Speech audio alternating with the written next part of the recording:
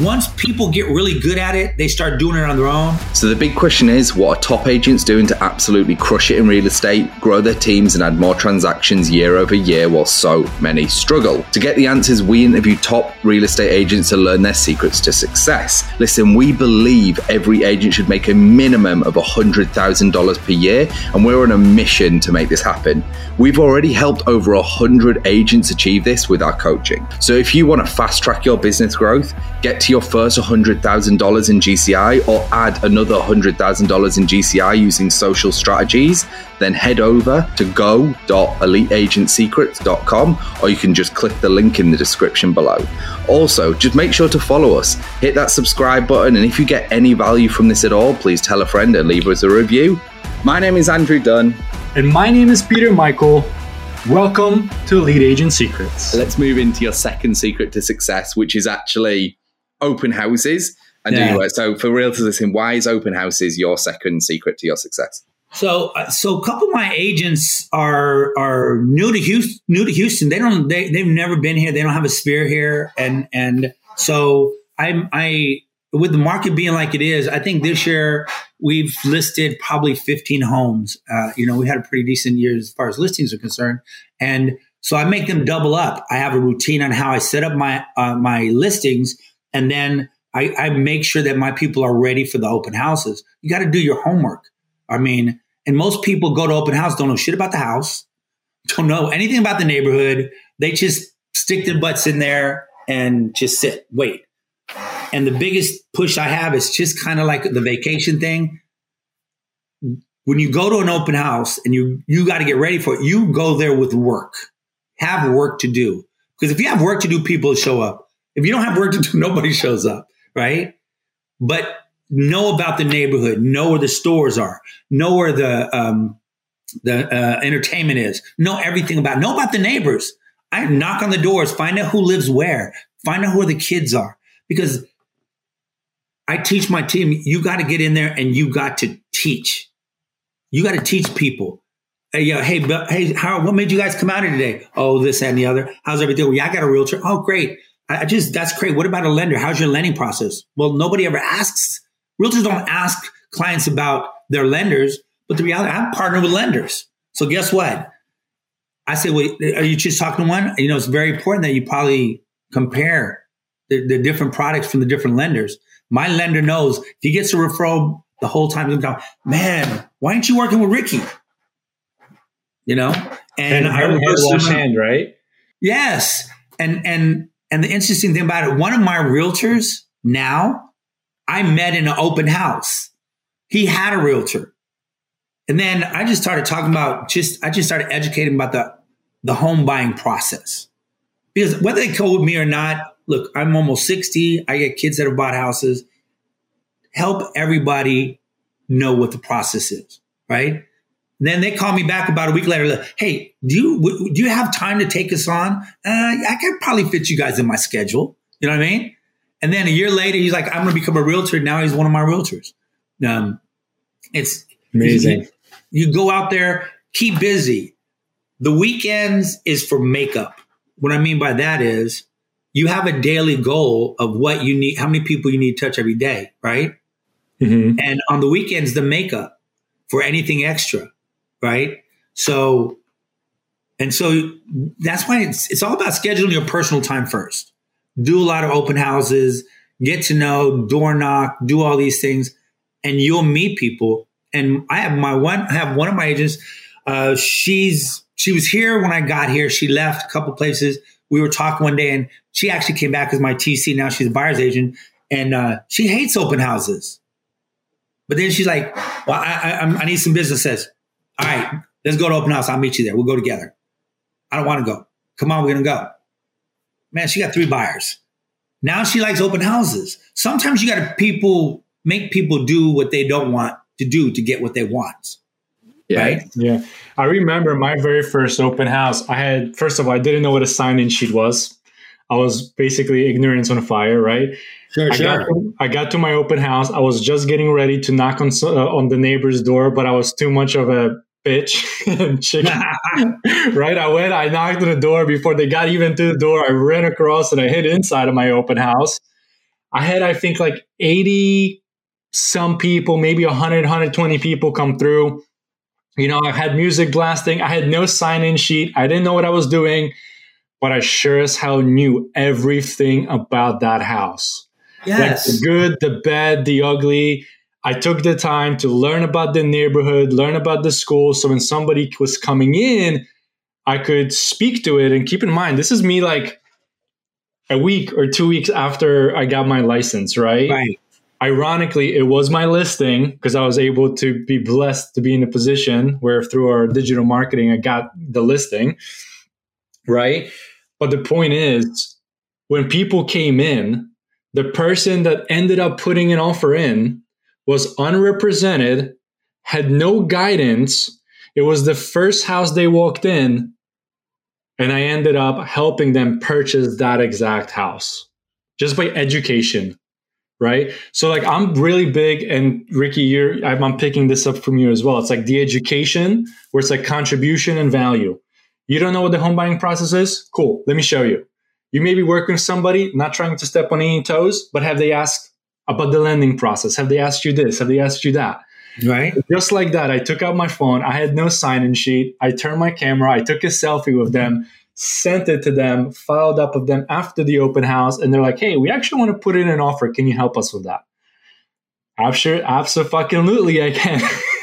and that's the key. You know what I mean? Is serve, take care of people. Yeah. You know, and today's buyer is a little bit more educated, at least in their mind for sure. So, you know, you need to know what houses sold in that neighborhood in the last, 6 months, yes, what they look like. And so that, well, this one, yeah, but it did this, it looked this, everybody wants to find a deal, but right now there are no deals in Houston, Texas. Okay. I don't know about anybody. That's exactly what that conversation looked like. Hey, what about the house down the street that's for sale by owner? That's like $30,000 more. I'm like, I encourage you to go by there and take a look and then come back here to have the comparison, Yeah. No, I mean, and that's so true. And that's why, I hear some people say that open houses are not worth it. I mean, people kick cans all the time, and they go with people they like and people they trust. So if they are kicking the can at your open house and you treat them like a great human being, they will come back to you. Yeah. They will. And I mean, if you don't want them, send me off. I'll write them. I'll write a contract for you. No problem. No problem. Will you? Because you've only written one. Well, you know what it is? I did. Okay. I had 2 this morning, and I just went over my TC and told them exactly what I wanted. And yeah, man, I don't care. I paid them to write the contracts. I paid them to do transaction. So do you have an in-house TC? What's that? Do you have an in-house TC? So I have 2 on my team. Oh, got it. Okay. Yeah. So like I outsource it through a service. So they don't write the offers. That's why I had to learn. And besides, I really wanted to learn the contract myself to know how I can be more competitive. Sure. Right. Because if you know it inside out, I didn't know what I was doing. But you know what? With having all these listings, I had one listing that I had almost 200 offers on. What? When you start looking at offers all the time, you know what I mean? You learn the contract and you realize how bad everybody else is at writing them. So, I learned. That's the thing. Like the contract, it's not rocket science. No. You literally check like maybe 10 to 15 boxes and there's like 10 fields that are fucking blank. That are like name, purchase price, earnest money deposits. Like what is... Okay, no. I got to ask, what is a bad contract? How do you write a bad? How do you fuck that up? How do you fuck up the most important part of getting a chance at selling or buying a house out of the gate? No. Look, I just say I partner with people that want to make money, that want it more than I do, right? And I just call them. I'll text them. I'm like, hey, you feel like writing a contract? Yeah. Okay. Here's the stuff. I send them a text. Address, price, title, survey, option, freaking warranty, closing date. Here's a letter. Here's a pre-approval letter. It's done. All right, send it to me. That was simple. Yeah, so that's what I'm saying is like, how do you write a bad contract? Like it is. Oh, I hear that yeah. all the time. Like, what's a bad contract? Man, people flip numbers around. They don't fill out stuff. House price, name. And look, it's embarrassing. And then when you start having to put them on these spreadsheets and comparing, I pay people to put them on spreadsheets for them. I would rather do what I want to do. What's leverage, right? Yeah, no, for sure. And they're just as committed. They want their money for what they want. You know, I figure on a $300,000 house, you know, that's maybe $7,800. If I give $800 away, I still have $7,000. It's $7,000 I didn't have. When I do the math, I'm making about $250 an hour. Where can you do that in corporate America? Yeah. Unless you're a doctor, attorney, and that's not even corporate, right? Yeah, no, man. And no. So, I mean, you got to have your priorities. I know my priorities, and that doesn't make them, I'm a very much double standard. My people know that you can ask any one of them. Do as I say, not as I do. You don't be me. You're young. I'm going to teach you what you need to do that 20 years from now, you'll be one of these big wigs. Look, I'm in my last 60 months. I'm a car payment away from retiring. All right. And I know exactly what I want to. I know. What's that? I was going to say, I know what bullet point number 1 is on your list. What's that? How to get to 100 million. First step. Fucking work. No, it's before that. It's before that. Step 1, listen to Elite Agent Secrets podcast. Step 2, do the work. Step 3, you make 100 million. You know what? So here again, shameless plug. Every year so far, I've increased my income by about 120, 130,000 and work less. Yeah, it's great, man. You know, and I have my, you're asking earlier, these are my Bibles, right? So this is my first quarter. Tomorrow starts my second quarter. In here, I mean, I have it marked all the way out to the 30th of June. But the coolest thing in here is my freaking dream list. My dream list is these are my dream to-dos. These are the things that I want to do. You know what I mean? Mm-hmm. I want to pay off one of my houses by December 31st. I want to have my taxes done in time for a change. Just there's things I want to do. And every single day I look at them and I try to knock one out. I try to knock one out a month. And I mean, look, man, I bought a toy last month. I was so excited with. I see you got cars in the back of you. So 1960 Oldsmobile. Oh yeah. 88. Ooh. So, I mean, I love buy a toy. You know what I mean? So it's all about what you want in life. And I find out what my team wants. You understand? What's important to them. So when I call them, I'm like, hey man, what are you doing? I'm not doing nothing. So how you going to get that purse you wanted? Yeah. Whatever they want, I have a list, you know what I mean? And do you have a specific planner that you use, or just any old planner where you're just meticulous where you can write that stuff down? So I have it's funny. So I do this with my team. It's a Providence planner. It's just a daily planner. And I make everybody write their stuff down. Oh, here's my 11 pages of what to put in a plan. And then, back in the day, you remember Franklin Covey? Do y'all remember that? Franklin Covey planners? Yeah. That just shows my age, right? So basically, I used to teach at the Army Recruiting School how to manage your time, daily, monthly, weekly, the whole 9 yards.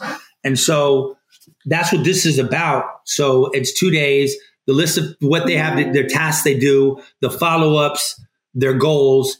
And when they talk to you and you say, hey, listen, I want you to call me back in a day or so, they move it over and put it in. And why I do it this way is when they're driving, that should be number one, would be your library where you listen to all the cool shit that you want to do. And number two, you make your phone calls, And so you do that, it cuts down your days, And the other thing is like the second Tuesday of the month, we have what we call Team Red Time. So everybody shows up at the office at 5:30. We talk for about 30 minutes. From 6 to 7, we have red time, making phone calls, and a competition. If they contact a person, they get a chance. If they make an appointment, they get 2 chances. I give them $100 gift card to the local restaurant, and we do that. I ain't gonna say we drink adult beverages because that probably wouldn't be cool, but I've heard people do that because rejection is a lot better at that point. And it's funny because everybody's there listening to each other. They're talking, they're making phone calls. I think the last one we did, we made 145 attempts, 47 contacts, 9 appointments. And these are things they would not have done. Yeah. And they get, a chance at a gift card. They drank, they hung out. I mean, we do a lot of stuff like that because once people get really good at it, they start doing it on their own. But now the camaraderie and stuff like that, we push that a whole lot. Yeah. So that, we can make our money. Oh, and by the way, if you're listening to this and you aren't making at least $100,000 per year in GCI and you're looking for a predictable system to get you there, then head over to go.eliteagentsecrets.com.